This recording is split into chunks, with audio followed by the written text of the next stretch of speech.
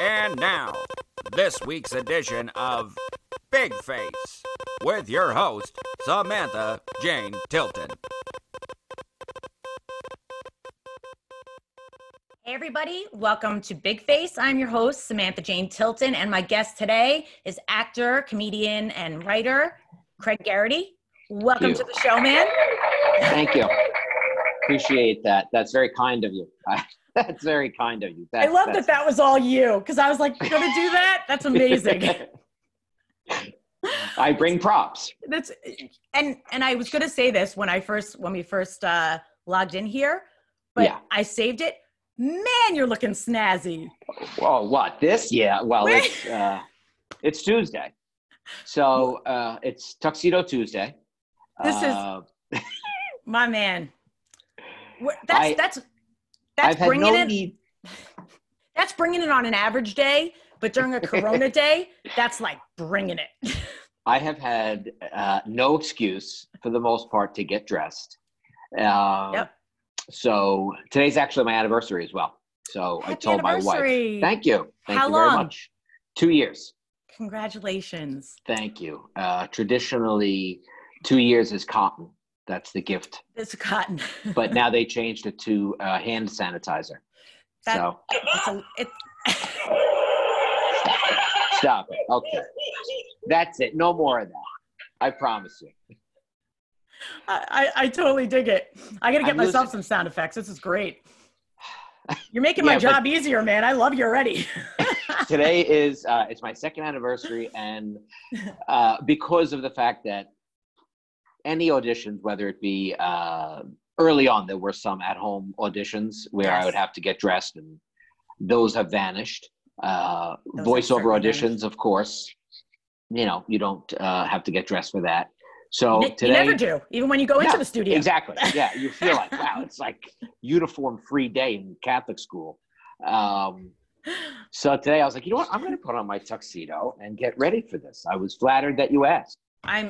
It was so nice. So for those of you watching or listening, so I know Craig through being a casting director and him being in auditions with me, and we never got to know each other super well, but just peripherally, and but always dug you. And then we got to connect through doing Big Face. So yeah, which is partly a huge part of the reason why I wanted to do this. It's a nice way to be connecting right now. Hey, if alone this got you to put on a tuxedo, the show is worth it. It is. I shaved. My wife just came, she goes, "Wow, you smell great." I'm like, your wife should thank me. Your wife should thank me. She will. You will get the flowers today. The flowers that I was going to give her, she'll send to you. It's fantastic. A Lysol and we'll be good. Yes. I gave her a bunch of parsley. Good man. Thoughtful. It's really, it's slim pickings out there. Oh my God. I was going to say, like, what do you guys do for an anniversary today? Like, do you have any plans? No, not really. And that sounds pathetic, but yeah, I cook a lot. So if I would say, I will make her dinner. I do that every night. We'll go for a walk. I will wear I'll wear the pants to this tuxedo because now I'm wearing shorts. And we'll go out for a walk later on. And it's all about the top. I'm like, gives me a reason to put on like a shirt that's not just a t-shirt, pajama shirt. I'm like, yeah. For her birthday, which was during the pandemic as well, I cut our honeymoon video. So I had, 400 or 500 photos from throughout Italy and videos and things like that. So that was one of those projects to do at home while she was right next to me but didn't know what I was doing. That's really nice. Yeah, she liked that. So but I'm out of those. I'm out of that now. I didn't think that we'd still be locked up. I know. Yeah. So I know, what can you do? I would hope that when you're with the right person, you don't need all the hoopla. You don't need necessarily to go out. It's just, even just to be in, it's nice to be with the one you love. And I got to say, we're both in our 40s, and it's both our first marriage. So it's only 2 years. And almost everybody said, when I said I was getting married, people who didn't know me that well would say, first marriage? And I was like, yes, it's my first marriage. And they're like, no, I don't know a lot of people who get married for the first time in their mid 40s. And, but part of the, one of the great things about that is it's not that we don't try to, please each other and, be romantic and, you still love your person, but, it's less like she doesn't have to run and tell her girlfriends like, oh, Craig did this, or I don't have to tell anybody, well, guess what Maureen did. That's one of the good things of being old and tired. It's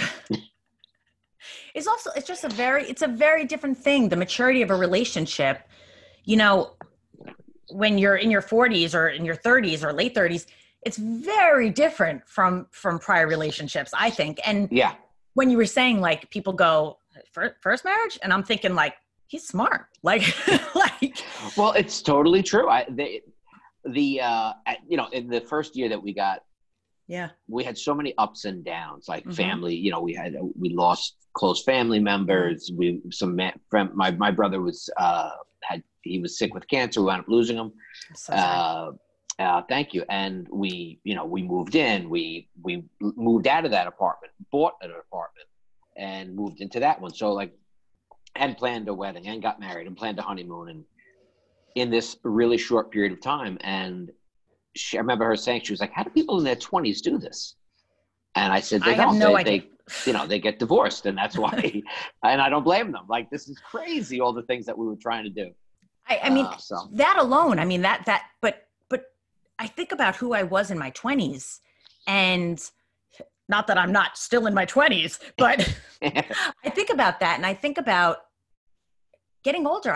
I've become an entirely, I mean, you're always the same person, or at least I am, but like, I'm the best version of myself that I've ever been. Exactly. I was just going to say, we get older, but I'm the best version of myself today. Tomorrow, hopefully I'm a little better, but it's a slippery slope too, because you can actually go backwards too, because you've done whatever you've done to be a better version. I've done what I've done to become a better version, but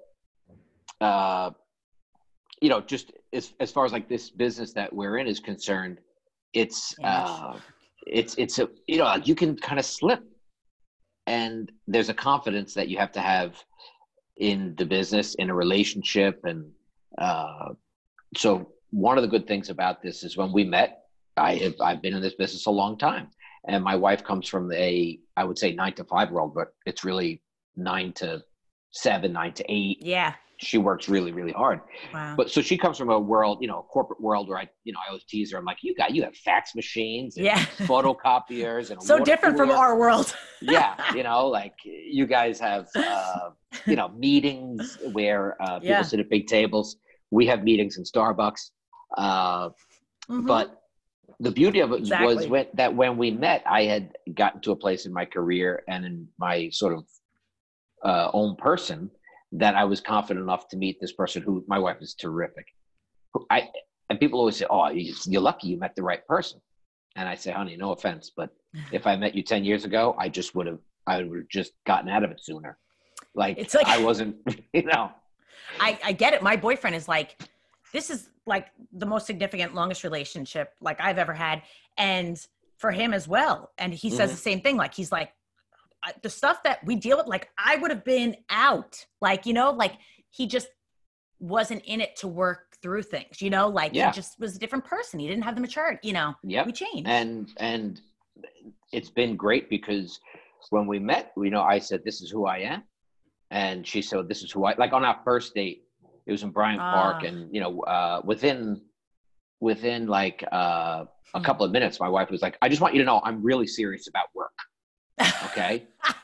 And I was like, I'm like, all right, Mary Tyler Moore, take it easy, relax here. I'm not interviewing you for a job.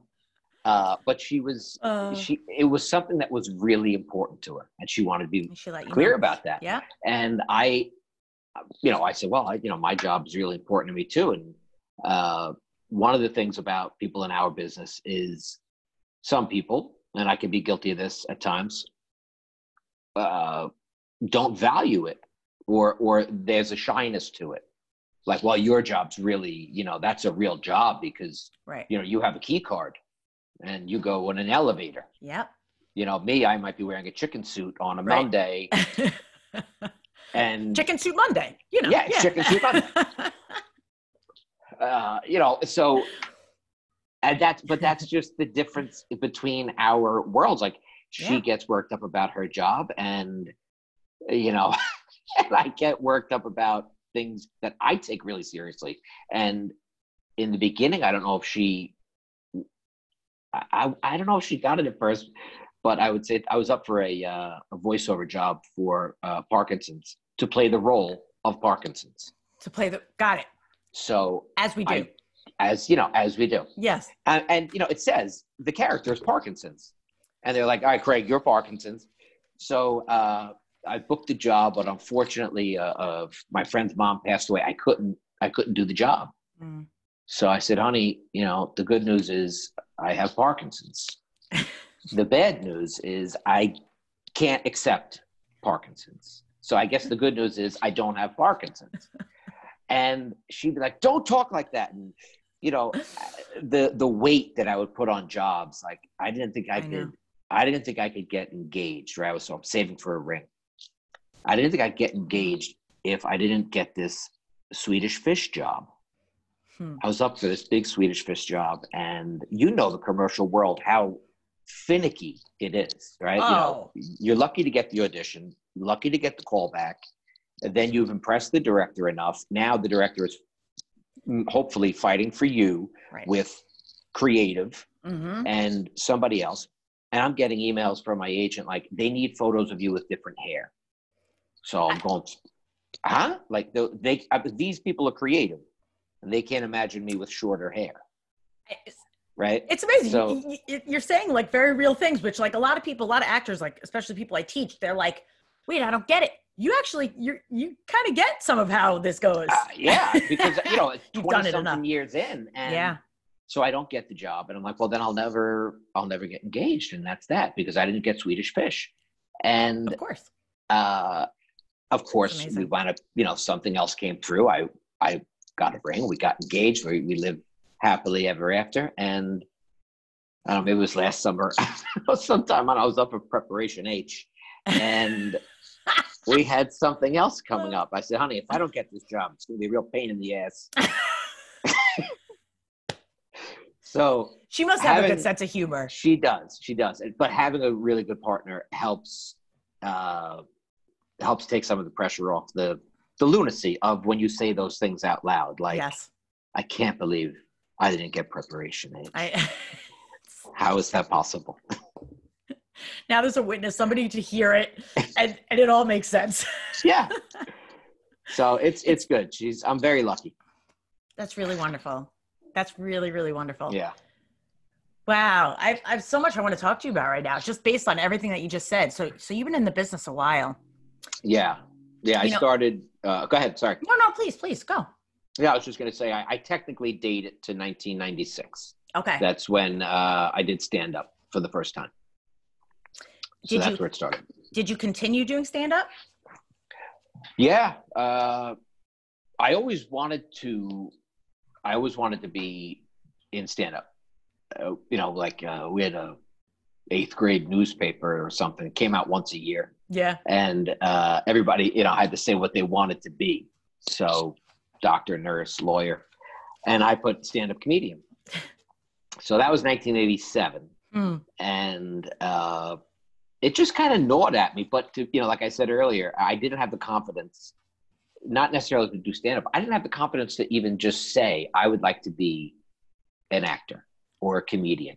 So throughout high school, I wouldn't do a play because that's not for me. That's for these guys. Exactly me. Yep. I grew up in Woodside, Queens.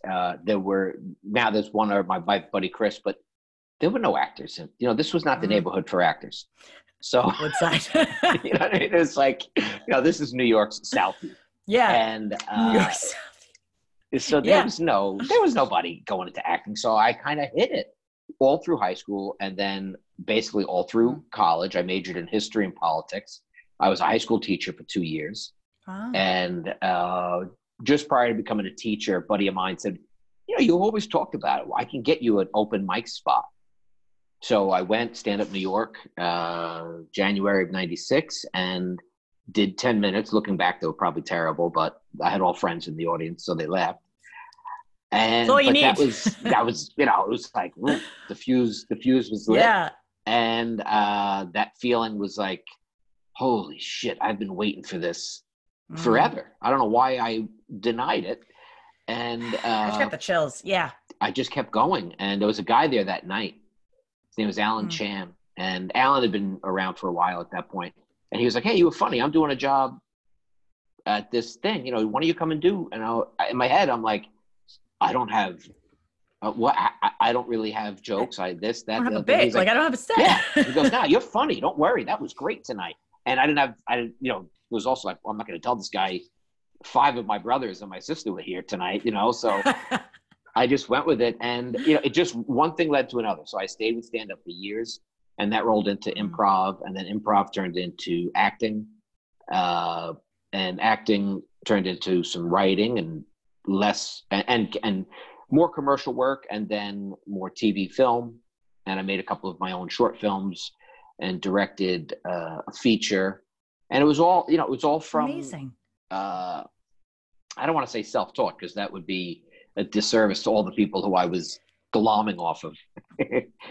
Self-catapulted and absorbed everything you could around you and the people. And I feel like, because I'm somebody that left to my own devices, just to do it alone, I can get overwhelmed. I can feel lost. I can feel like, I say this all the time, like everybody else got the instruction manual to do all this stuff, and I didn't. Yeah. And I Where feel did you lost. grow up? I grew up in Long Island. Okay. Yeah, in Belmore. So now I'm in Queens, actually. Yeah, I'm like hell like that. But yeah, so it takes the spirit to keep going and to keep fighting. Nobody can give that. I'll speak for myself. Nobody can give that to me. No. That has to be up to me. But then it takes me reaching out and asking and learning and continuing to learn. And then all those people contributed to what I'm able to do. But it's true. And it takes you. Yeah. Go ahead. Sorry. No, I was going to say, you have to keep making that choice to keep moving forward. Yeah. Yep. And it's not an easy choice. I think after you've made the initial decision of, this is something that I'm going to do, it's not an easy choice to go forward, because you get, the door slammed in your face nonstop. But I think if you're honest with yourself, you also know that it's a really hard choice to say, I give up. Because at least for me, if I say, I give up, I have to live with that for the rest of my life. So I'd rather, I always say to a friend of mine, I'd say, I'd rather die trying, because then I'll never know if I was a success or not. I died. I died. I always say that, like, when there have been times that I've thought about what else, like I studied psychology and I love humans, and I'm like, I could be a therapist. And while I love to give in that way as well, whenever I've thought about walking away from being an actor or being in the creative field, that it's like immediately I feel like I can feel something die, like inside me. Like I always say, it's almost like I feel like if I were to do that, it is spitting in the face of the universe. It just feels selfish and self-driven, because it feels like it's not up to me. And who am I to make that choice? There's this thing inside me. You get it. You get what I'm saying, I think.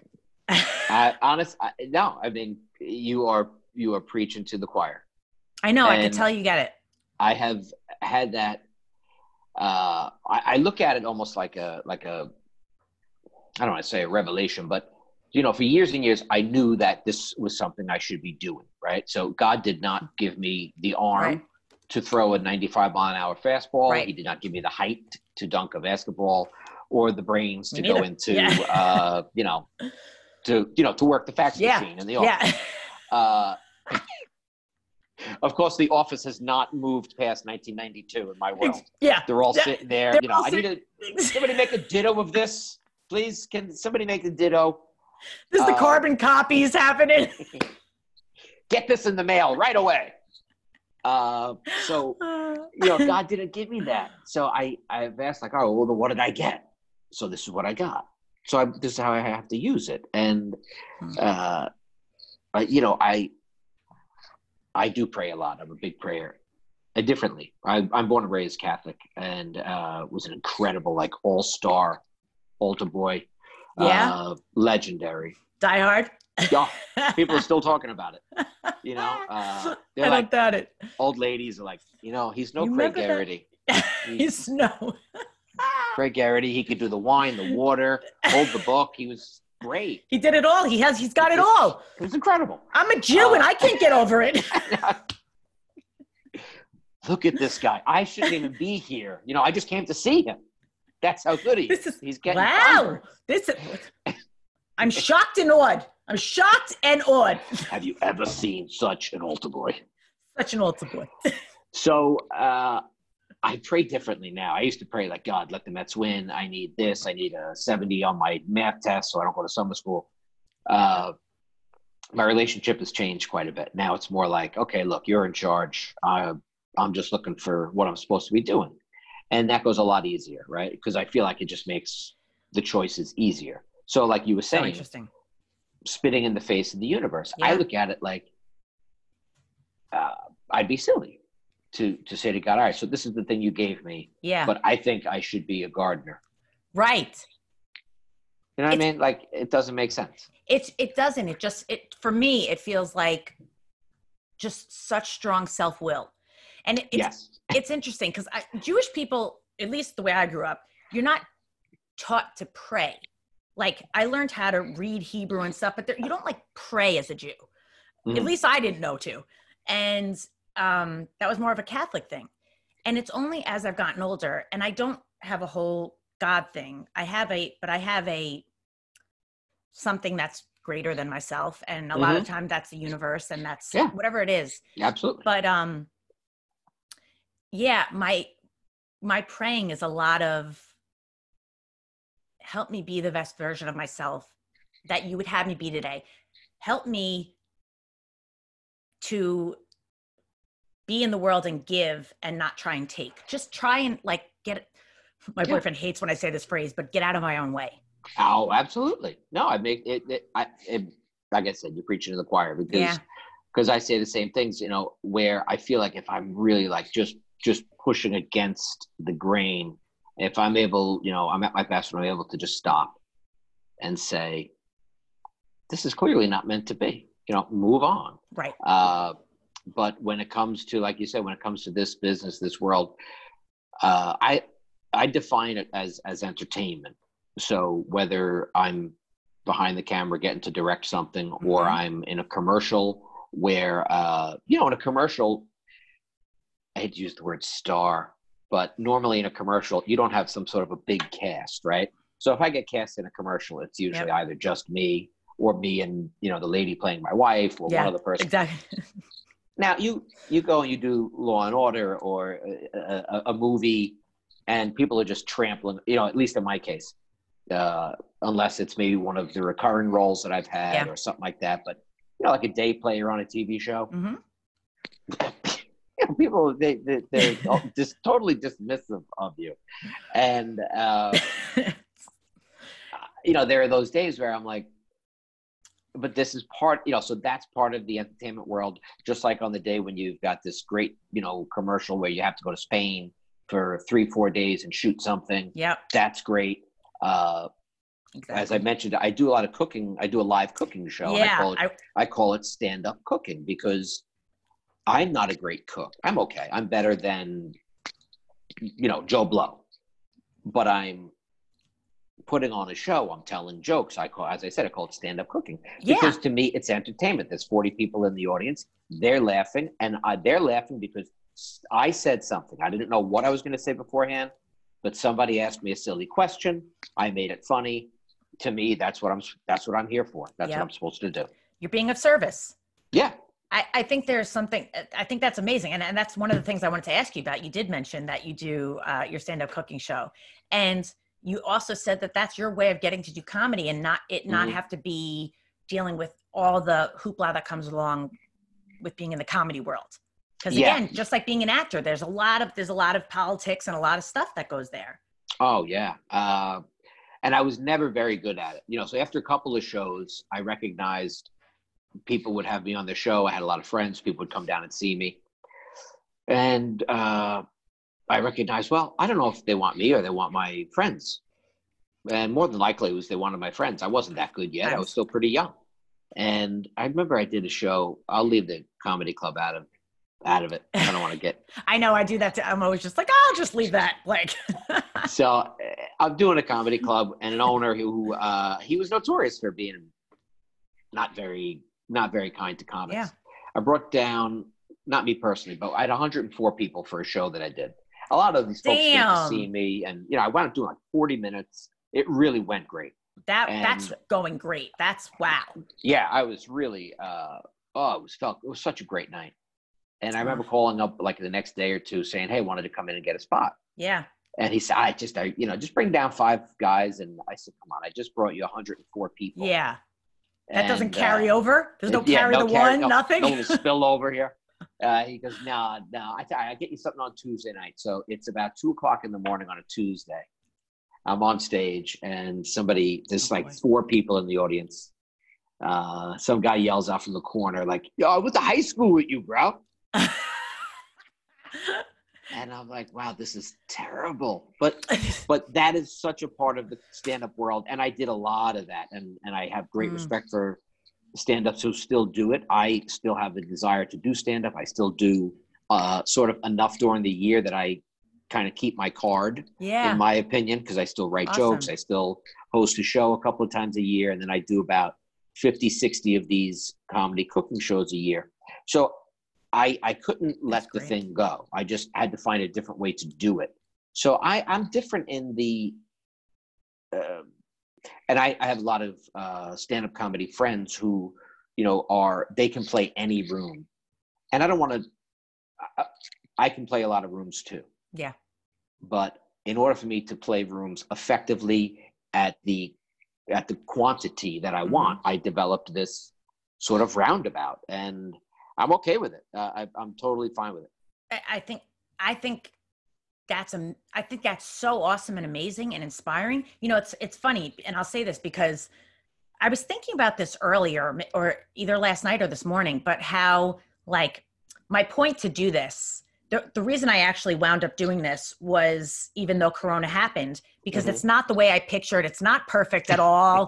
So different. What? And I was thinking, if I would have kept the idea of this has to go somewhere, if I do it because I want the outcome to be that I'm going to then I wouldn't have done it. I had to keep it simple. And I feel like that for a lot of things, that if I don't hold on to the outcome, that it has to be about the success, or not that I don't want to be successful at whatever I do, but that it has to be for the reason of doing it, which was to help people during this time, to connect with people. And then the rest will take care of itself. And you know what's funny? And the reason I share this, you said that you wanted to be a stand-up comic, and you wrote that, was it 8th grade? And it makes me laugh because in 6th grade, under your picture, when we graduated, it was like what you want to be when you're older. And mine said talk show host. And, nice. And I remember all the mothers were like, she's so sweet, she's so cute, oh, that's funny. And I didn't understand why they thought it was so funny, because that's so unrealistic. But you know what? I guess to say that, to say, you never know how things are going to happen. And you wanted to do comedy, and you made a niche for yourself, and it works.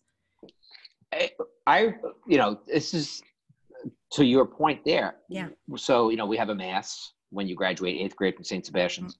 I don't like to brag, but may I brag for a moment? Oh, please. I'm the only student in the history of St. Sebastian's ever to have won, Student of the Month. Yes. Yeah, I won it back-to-back months. I don't know it well because I never would have gotten that, but sure. Yeah, I won it back-to-back months. It was July and August. I was like... Okay. See, now that's an original. That was a good one because you had me for a sec, and then I'm like, wait, but I actually went to school in July and August because I had summer school. Same with me. I went quite a bit. I went a lot. I was not a good student. So we had these, we had a priest, and they would do a mass, and this priest said, he went over the list and he picked some of the kids out, and he said, "Oh, Craig Garrity wants to be a stand-up comedian." Now, I'm not very tall. And he said, "A stand-up comedian, the problem is nobody will know when he's standing." And all these people laughed. And but I remember sitting there that day thinking, you son of a bitch. Right? Like, because I felt like there was this thing that I was like, all right, I'll share a little of it. Mm-hmm.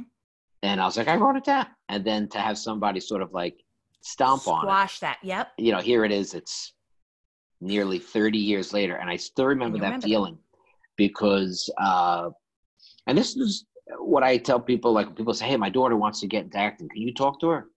And I, always say, you want me to talk her out of it? And usually they're like, yeah. And I never do.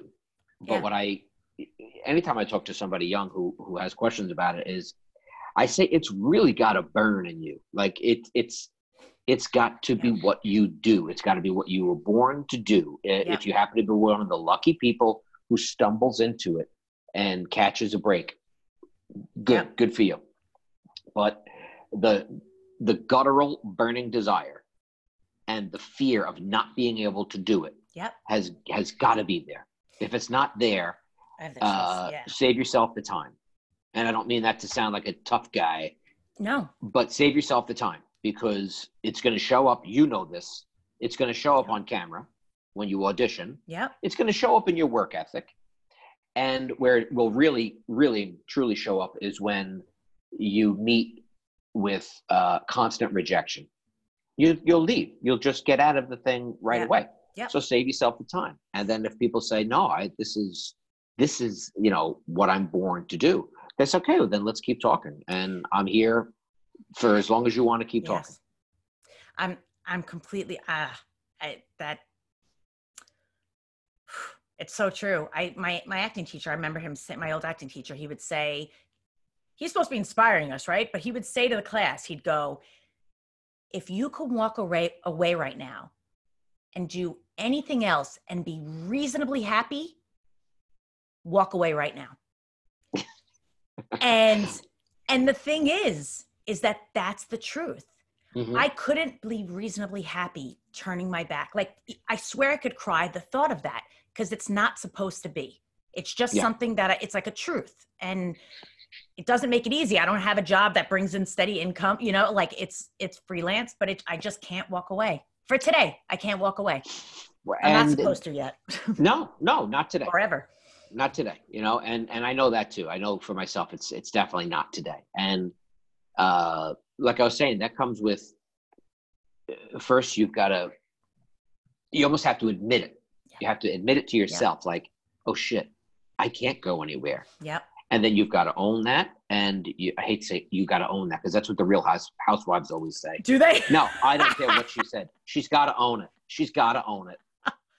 But as long as you fully are in on it, and then you can look at like my case is like my wife.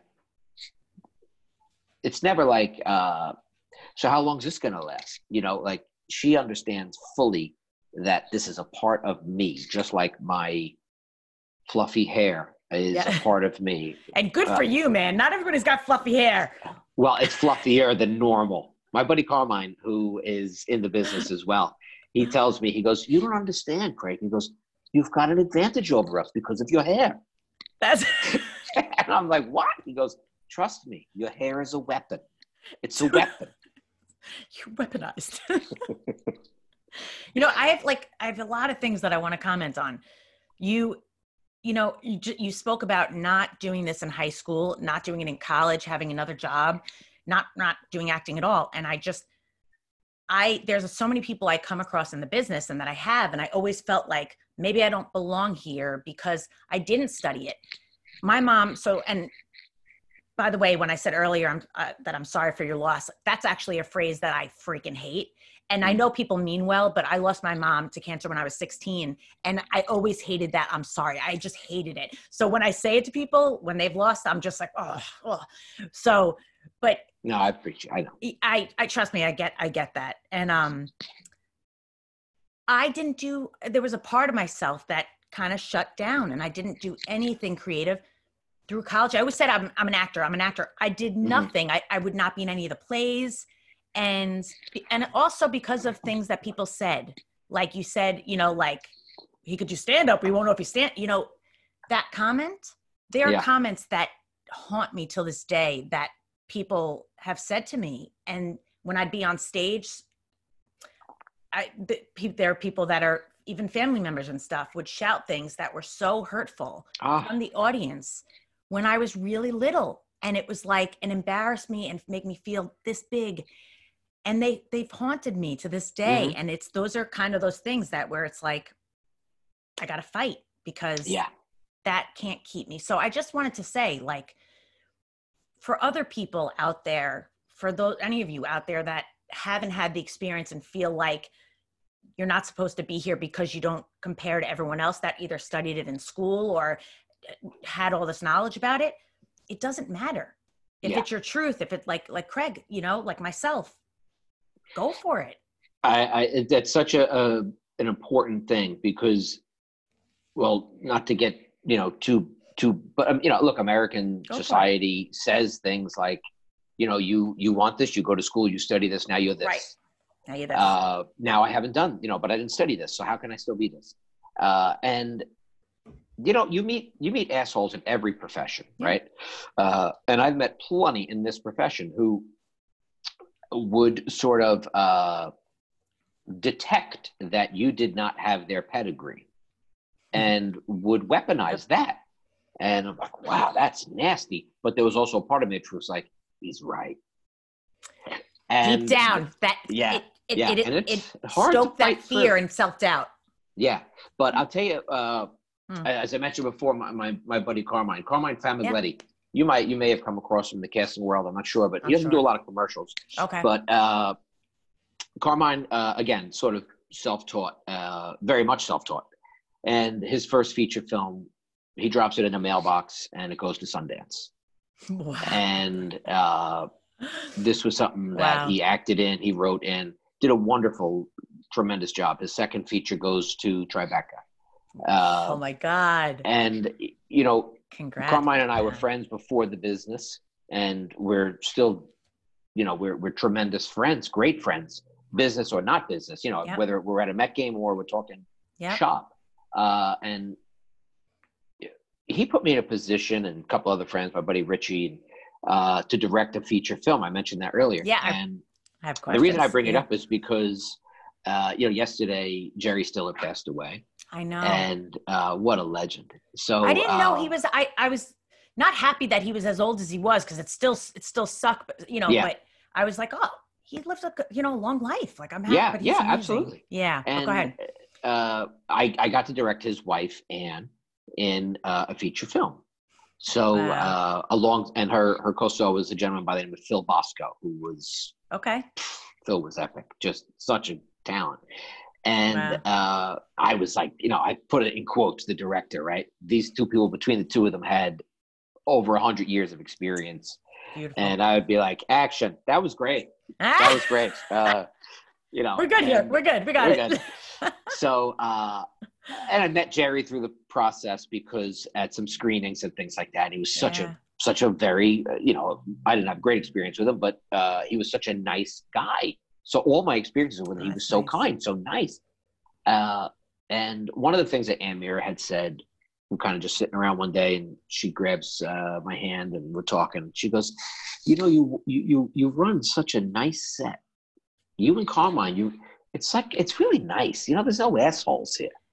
This is real. It's like a family. This is nice. And I remember thinking to myself, that's one of the best compliments I've gotten in the business, because it had nothing to do with being in the business. It had nothing to do with having gone to film school or an acting school. That was just simply something that meant a lot to us, which was, first and foremost, we're going to be good people on this set. I was going to say who you are and what you bring to the world.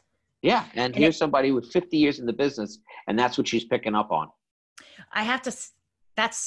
I get why that is such a beautiful compliment, and it means so much. And I have to say that while you were telling the story, I was just sitting here thinking to myself, you're a generous actor. you're a generous person. You are a kind person.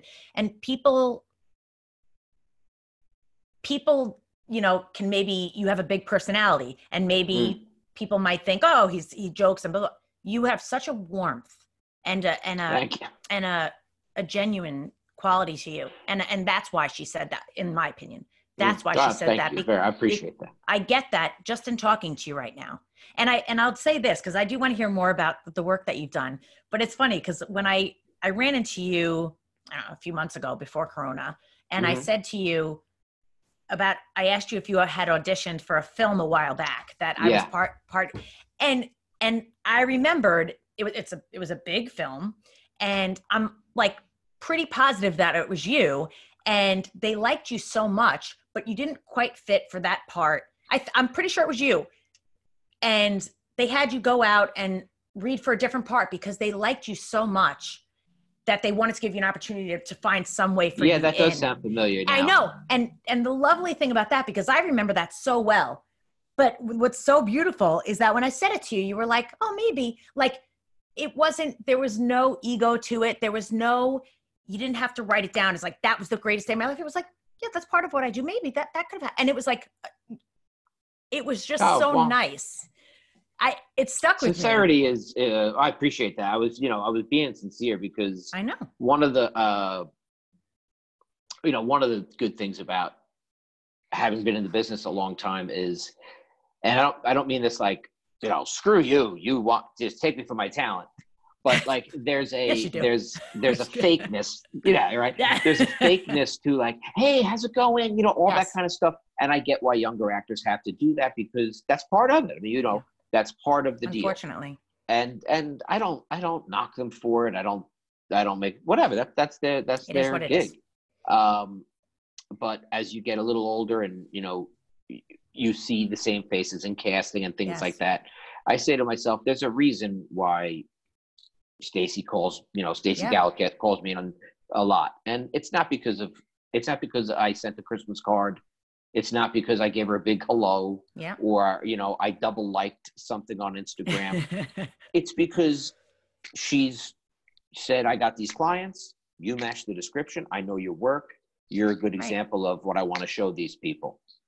So then that sort of eliminates the idea of having to be sort of fake with one another. And you get to actually just be yourself. And how oh my God, how hard it's like when you're in the room when people say, just be yourself when you're going in for an audition. It's like somebody tell me, Craig, be 7 feet tall. Right. What do you mean? I can't be myself. But as you get, when you're in with a good casting director, and you guys have a great team over there. I'm freelance, so it's always different. But they are a great team. But yes. I think I auditioned with you. It was a voiceover. Yeah. When you've auditioned me a bunch. And certain times, you're just more comfortable because you're like, these people know what I'm good at, and we're here to just do the work and move on. And I find it really. I have a lot of empathy for younger actors who are trying to act, trying to book a job, and at the same point in time, trying to think they need to impress somebody with something, Trying to please and be who I say this to the actors that I teach all the time. I interrupted you. I'm sorry. Please go ahead. No, go. I was starting to ramble. I was just going to say that don't try and be who you think they want you to be. Exactly. You bring nothing to the table when you do that.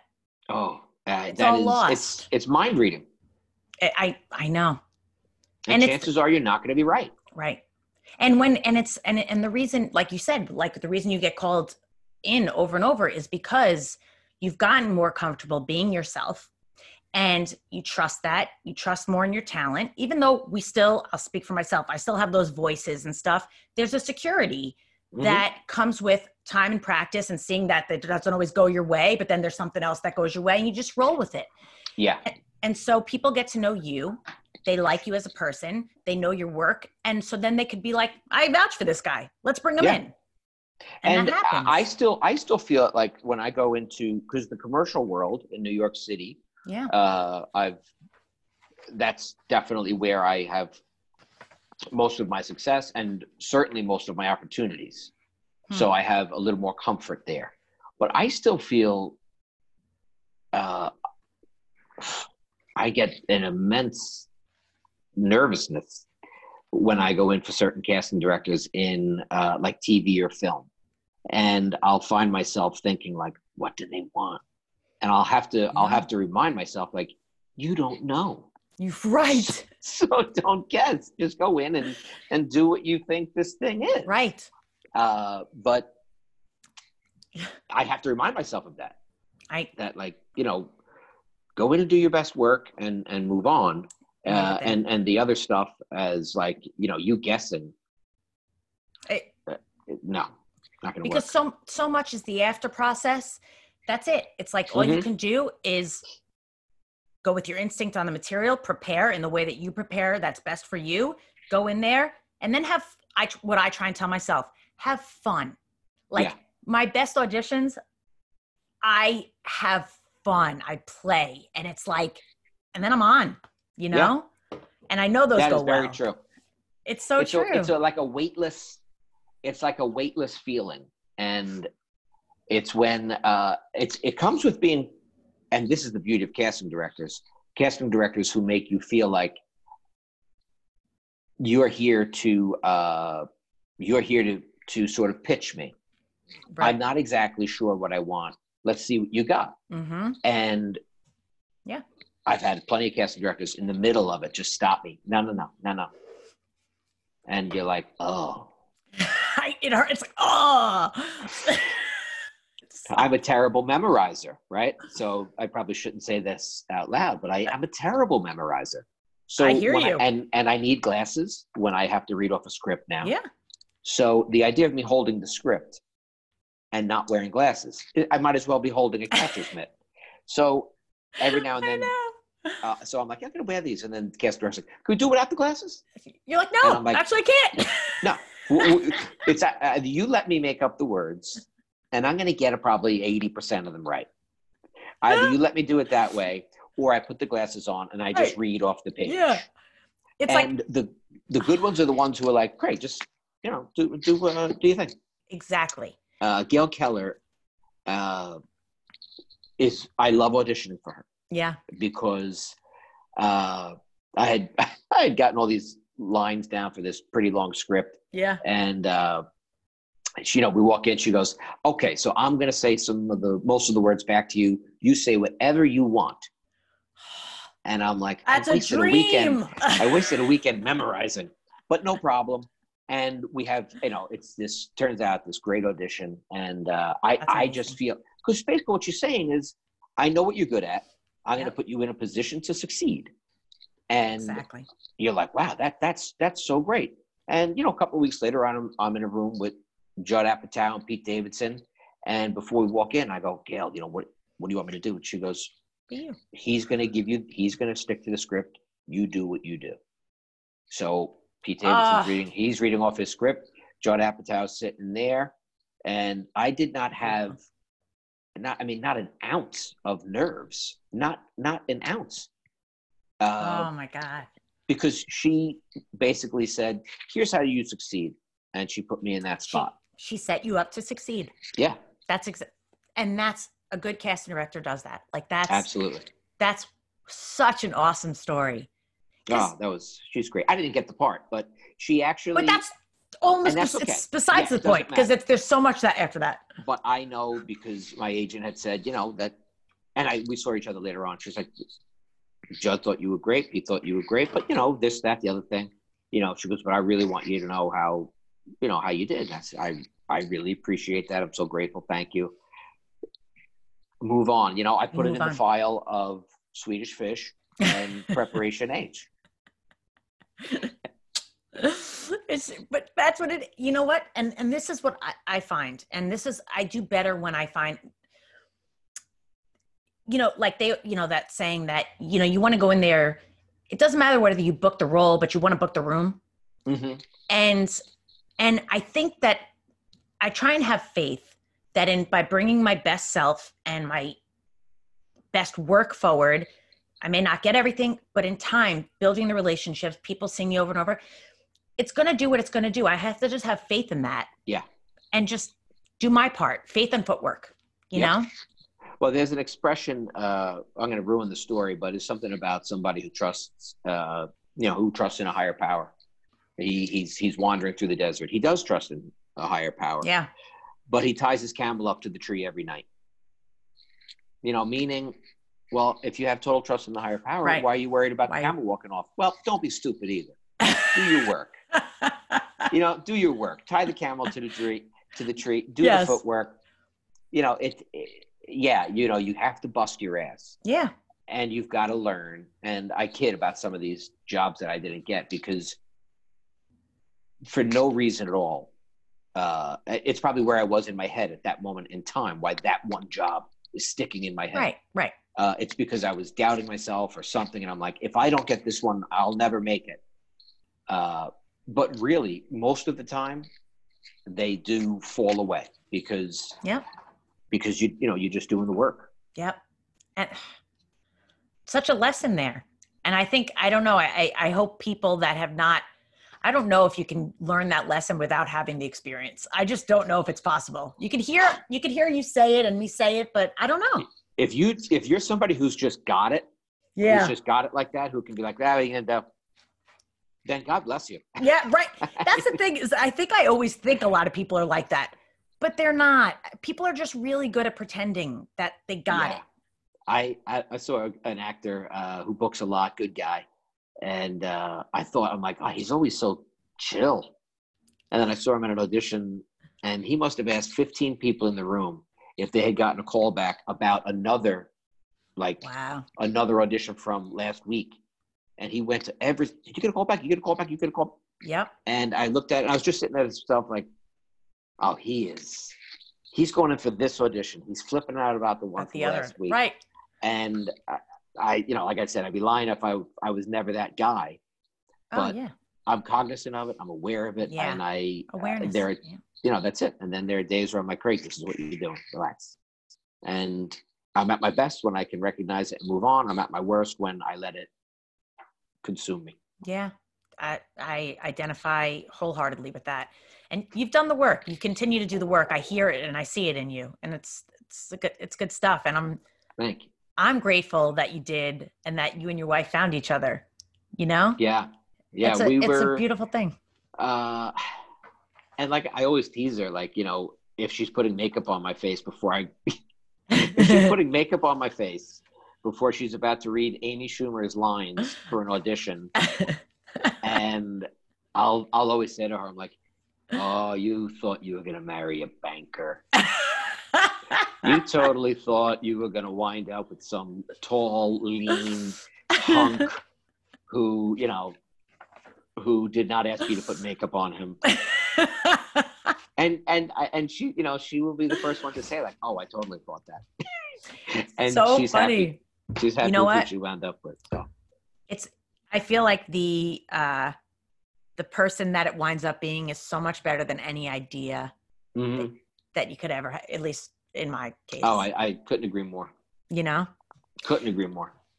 You're so awesome. And I know there's so much work and you've directed and you write and you told me about a project, a pilot project called Tales from 2G. Yeah. What's that one? It's been in the pipe for a long time. Yeah. And it's not, this is nothing near happening right now, but one of the things I have been working on during this pandemic, I started working on it long before this, but it's been getting more attention now. And I definitely am one of these people who see somebody on social media who posts something. Yeah. And I'm like, oh my God, look at this guy. He's killing it. He's running the pandemic. He's owning it. And look at me. I made toast. And that was like 4 days ago and I'm still bragging about it. I know. It was good toast. It was. Great toast. Remember that toast, honey? Remember that toast? Perfectly toasted. Man, that was great toast. Oh, that was good toast. So I had come up with this thing. I'm going to unwind. Oh, mind? Oh, please. Get comfy, man. Yeah. I wasn't sure if I knew how to make the the clip on. Look, we get two different looks. It's like slating you with and without glasses, you know? Yeah, exactly. Hold on a second here. We're switching it up? Yeah, well, it's kind of getting towards evening. I love this. Yeah, This is, really, we're winding down now. oh, I don't want you to take it that way, but I can tell that, it's past 4:30, and I wouldn't want to be caught dead with a maid bow tie past 4:30. I mean, what are you, crazy? Who does this? As Alec Baldwin once said, what am I, a farmer? There you go. That's better. So I was... so much better. It all makes sense again. Thank you. Absolutely. It was like almost 20 years to the day when I had, from my first time doing stand-up, and I had this show, and it went great. It was like 25 minutes. Came off, and like, it was that same feeling as, oh God, that was just so great. That's what it's meant to be. I was doing all these bits about growing up in my house. I'm one of 7, and I was the 6th boy. My mom had 6 boys in a row. And then my sister came 7 years later. And yeah, we grew up in a 2-bedroom, 1-bathroom apartment. Wow. 1.5 bath, if you count the cat's box. You have cats too? You had cats? No, as I was saying, we didn't even have a cat. Somebody need a place to stay. So that's enough out of you, really. So hey, lady! So I had come off stage. It felt great. I did all this like old family stuff, and I was thinking of my father, who he's not with us anymore. And I was like, how do I keep these stories alive? How do I keep this going? And I thought, no, the apartment we grew up in was 2G, and I'm like, no one would believe the shit that we did there. My brothers used to like heat coins up in a frying pan, oh my God, and then throw them out the window to watch people be like, oh, look at that, a quarter. It was just like nonstop insanity. And boys. I said, no one, exactly, boys. No one would believe these things. So not in a TV show of live action. Right. So what if I animated it? And I don't know anything about animation, but being from Queens, I hit a football pool. I came into a couple of bucks. I paid some guy on Craigslist. He animated some stuff for me. And I got this project going, and it got some eyes, got a really nice review from a couple of agencies and things like that, the script. And anyway, it's had a lot of bumps in the road, and I wound up with this guy who's been really liking it. We've been totally redeveloping it from an animated show into a live action show. Really? It's set in the 80s, and the focus is this kid, Craig, who is, number 6 of 7. Huh? And it's basically this sort of like crazy world that he grew up in.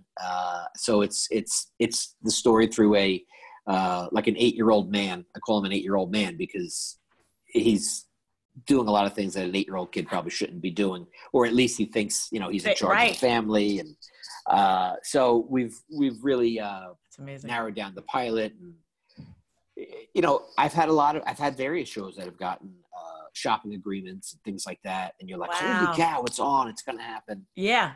And then, somebody's like, yeah, meet with Lionsgate tomorrow. And you're like, holy cow.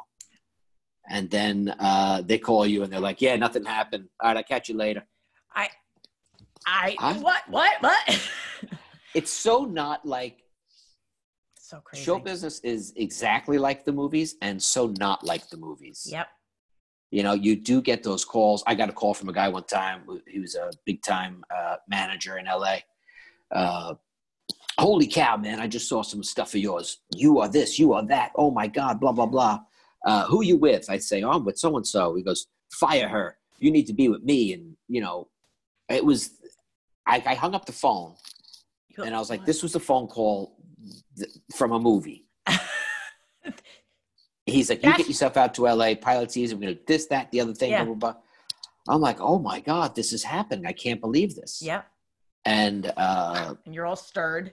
And yeah, and I went out to LA and like literally nothing happened. I'm calling the guy like, hey, asshole, did you set me up?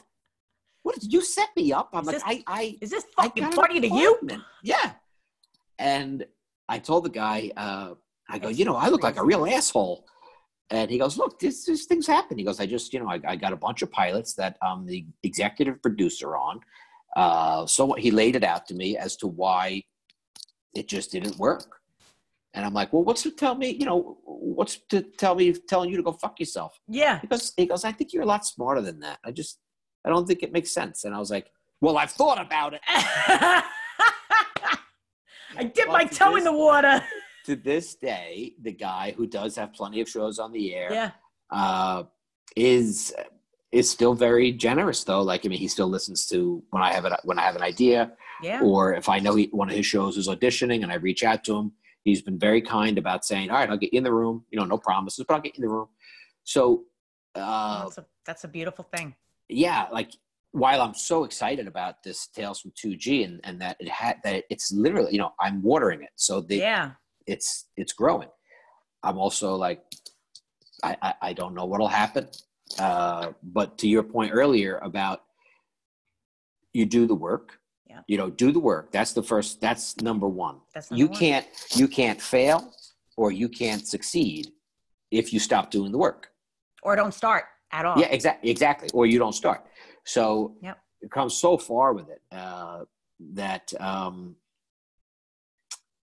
if it were, if there's another disappointment at the end of the road on this one, it's not going to kill me. And I don't mean it lightly. I just mean it I know. I just mean it like, all right, what's the next thing? It's part of, and the thing is, as you say, next thing, it's also all part of the same thing. Yes, exactly. Whatever path this takes, and I'm rooting for you. Like, I really am. And that's, it may trickle, right? It may not come to fruition at this second. And then it may have not been the right time, because then you're on another project where the person that you work with, and it can come together in a way that you could have never even dreamed. And that's absolutely. I just say that because that's a lot of how we just said, like your wife, who she would have thought she married, and then she's so happy and she's with you, and it's totally different. Yep. So, and if you leave it, I again, it's one of these people, one of these things I've told people who are just breaking in. I say, listen, I guarantee you, if you leave the business, you will not be a success. And that just does, you won't be a success in this business. Right. And that just does not it's not like, oh my God, that's mind blowing. Just the truth. It is the absolute truth. You know what I mean? And like as you said, the business is so big, and there's, and this is something that I've learned too, as well with the pandemic, because as I mentioned, before we were Zooming, like microphones and the ability to record from home, the ability to do this. Even like 5 years ago, we were still going into a room to audition for a voiceover. Now it happens, but not a lot. Mm-hmm. And now the buzz is, well, until further notice, you might be, if you book the job, you might be recording from home. Home studio. So it's okay. But this is how I make a living. And if it has to be like, sitting in my closet, which I've put soundproofing on, then that's what'll happen. And I don't know when the next time, I book something and I have to get on a plane to Florida. Those are the best jobs, like to go to Florida in February, because it just feels good. You're like, I got to go to Florida to shoot this thing. Just this thing. It's a big Pepto-Bismol spot. Florida. It's you just never know, and that I've learned that. It was great to have you reinforce it though too, that it's a big thing, and there's a lot going on to it, and you just keep going at it. And man, good for you. Like going on Craigslist, getting an animator, for me, I stop myself dead in my tracks all the time, because I've shared this with multiple people. Like, I have an idea and then thinking about the production and that, but that would be so expensive. I could never get that and I stopped doing the project. Like I said this to somebody else. I don't know if he'd kill me, but he's a comedian, and he has 2 ideas for wonderful films. And it's those, and one of them would be animated.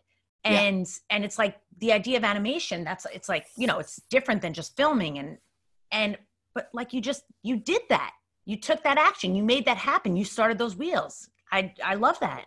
Yeah. It comes down to what can you do? And, you know, I think of like little kids or you know, actors now who say, when I was a little kid, I used to put on plays in my basement. And I'm like, that, you know, that's what you were able to do. And, right. There are things I'm able to do today that I wasn't able. Like, you know, I've taught myself. I'm not great, but I've taught myself how to edit enough that I can, you know, I can constantly keep cutting my own reel, or I can cut certain things. Yeah. I can make some goofy commercials or whatever I want to. You know, just awesome. I can play. Yes. And again, it goes back to like, well, I have this thing. I have my talents. How do I get them out there? So, you know, a couple of days a week throughout the year, normally I go to libraries, and I'm standing in front of people once or twice a week telling jokes and cooking. No one's gathering in libraries right now. So now I'm in the kitchen with a tripod and I'm telling jokes to a camera. If I'm lucky, my wife is on the other side of it. Sometimes she has to come into this room to do grad school. Yeah. So I don't know if people are laughing. It's Facebook Live. You know, you're not getting instant stuff. You're not getting you're not getting that. So it's a big difference. This is all I got. Let's go. Let's see how it goes. And Facebook's a little wacky, I'm sure, with the way they do their views, but they're all getting over 1,000 views. So people are, you know, tuning in. I can't wait to watch. That's amazing. Getting a laugh. It's Block Island Seafood. Yeah. Block Island Seafood Company. And I was like, what am I going to do? I can't sit here and not do what I do. So, all right. The kitchen is now the studio. I love it. And it's like, and what I'm gathering from that also is kind of what we talked about earlier, is like letting go of the outcome and doing it. Taking the action to do it. You got it. Like, you're in quarantine. You got to still do what you got to do. Yeah. I told my wife, I said, never tell me how many views there are, you know, how many people are on. So I just act like there's, very good. You know, I act like there's 200 people on at all times. And, that's beautiful, man. You know, it's been nice. I've had a couple people write me on the side saying, people I don't really know because they're watching it from somebody else who shared it. Yeah. And just saying, hey, I needed an hour of not this. I needed an hour of, you know, you goofing around in your kitchen.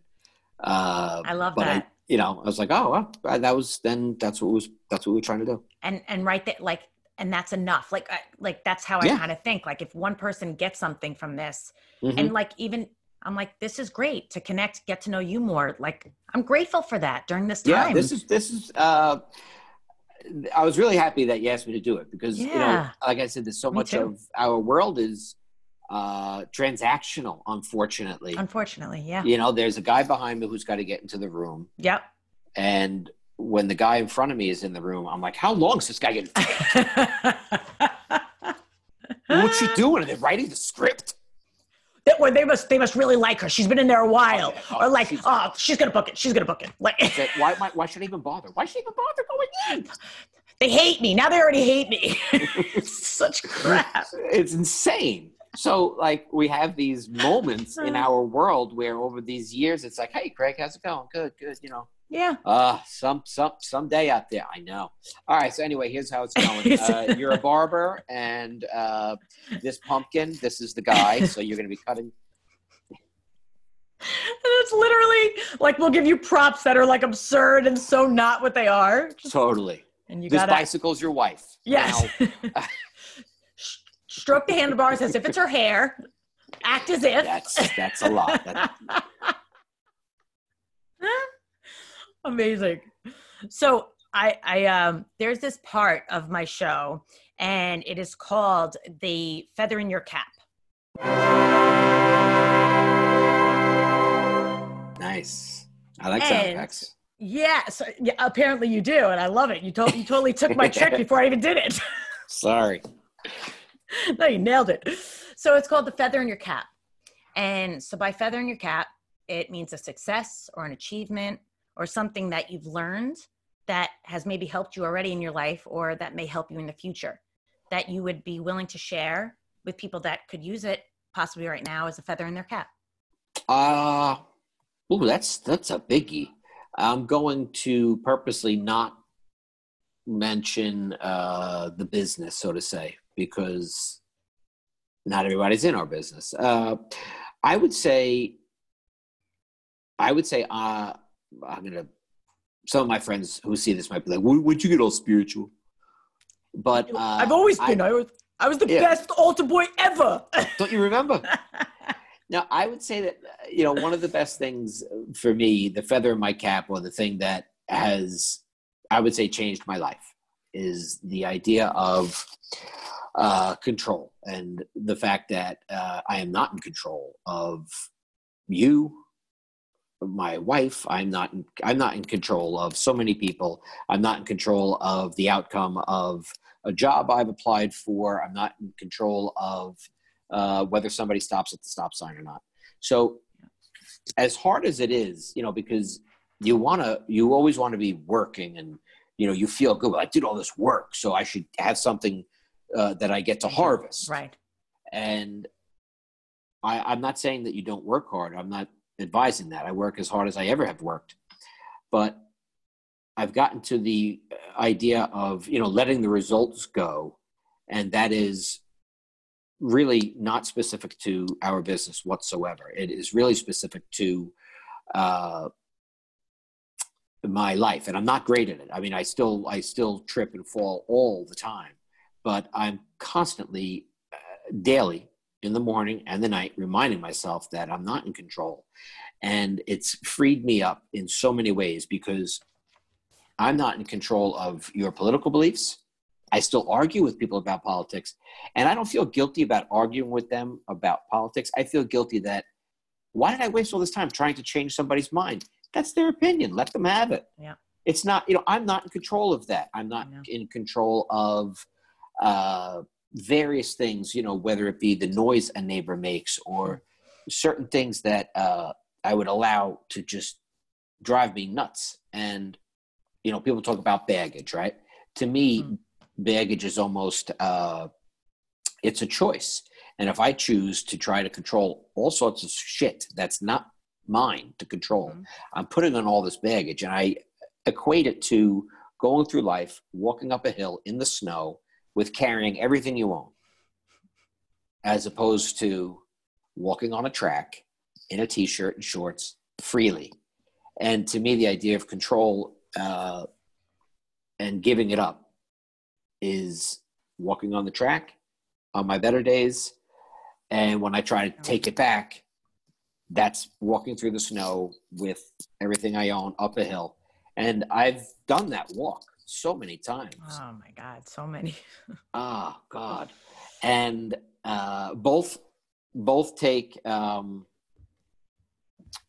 sorry, my bad. No, I lost you for a second. I was like, no. And both take work. One of them doesn't produce results. The other one, walking on the track in the t-shirt, even though that takes work, I have to remind myself daily that I'm not the boss of everything. That has proven fruitful. So they both require work. One gives me no benefit. One gives me a great benefit of lightness and a little ease. And I would say that that would be my feather in I guess that's the feather in my cap. And that there are others, many feathers. I have many feathers. You've shared many feathers. Many feathers. But I would say that just sort of like, letting go and moving on. It's really everything. That's a wonderful feather. And man, I identify with, it's amazing talking to you. I identify with like every single thing that you've shared. It's really, it's amazing. And I appreciate that. We might not have ever had a chance to have this kind of conversation otherwise. No, not at all. A beautiful thing. And it gives people a chance to hopefully connect with both of us. And it's really nice to have a human moment. It's really nice right now. I hope so. And what I've been saying at the end of, these live cooking shows that I've been doing is I always say at the end of a job with whoever works with me, I said, I couldn't have done it without you, because I mean that. And I say to the audience, I couldn't have done this without you, because isolation is really dangerous. So I say to the audience at the end of each one, thanks for being here. I love you. And I couldn't have done this without you. And I also say, stay connected. I know we're not allowed to touch and things like that right now, but stay connected. Because that will bear fruit. Thank you so much. Yeah, it's my pleasure. I needed that reminder. Tell viewers, listeners, where they can keep up with you. I'll have your info with the episode when it posts, but please go ahead and tell us. Well, my website for the acting world, where I have reels and things like that, commercial reels and my legit reels. I'm coming off, had a recurring on Ray Donovan this year. I'll be in the Sopranos movie that'll come out as well. Cop. I play a lot of cops. And I would say, if cops looked like me, I'd be a criminal. I couldn't stop anybody. Really, I couldn't. If I were a cop, I'd be like, hold right there. No? Okay. All right. I'm not chasing you, buddy. I don't got it in me. You saw me try. The guy's, he's very fast. So if you'd like to see any of the acting stuff, that's www.craiggarrity.com. And I'm out, I have Facebook, Twitter, Instagram. Of course, I have all those. But where I do my live cooking, my live cooking shows, my stand-up cooking, that's called Block Island Seafood. BlockIslandSeafood.com is the website. And so that's fun. That's where I get to goof around, make good food, and tell the worst. Oh, some of the jokes are terrible, but it's fine. That's it's really funny because when my dad tells the worst jokes, they're pure dad jokes. Yeah. And it's his worst jokes that I die laughing. I don't always find him funny, but it's his worst jokes that get me howling, crying, laughing. I love it. Jokes. Yeah. Bad jokes are great. I'm very good at them. I'm very good at bad jokes.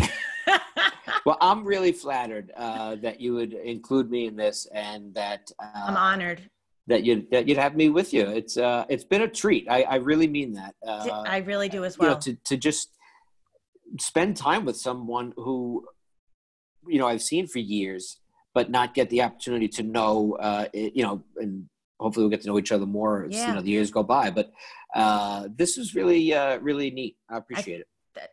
Ditto, right back at you. I feel really grateful. This was such a beautiful part of my day, and just a part of uplifting me through all of this. You're really awesome. Thank you so much for being here. That's way kind. Thank you. Would you? I'm going to get my wife in here. Would you just? Actually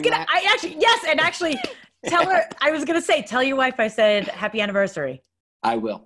Thank you so much. Even quarantining, you guys just enjoy your time together. We will. I promise.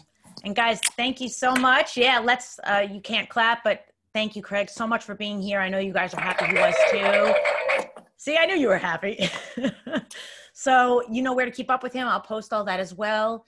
Tune in next time. And like Craig says, I love you. We couldn't do it without you. So thank you so much. Support us, subscribe, rate, all that stuff, if it helps keep us all together. So stay safe. We love you. Craig, thank you so much again. Thank you. Got it. Pleasure. Bye-bye. Awesome.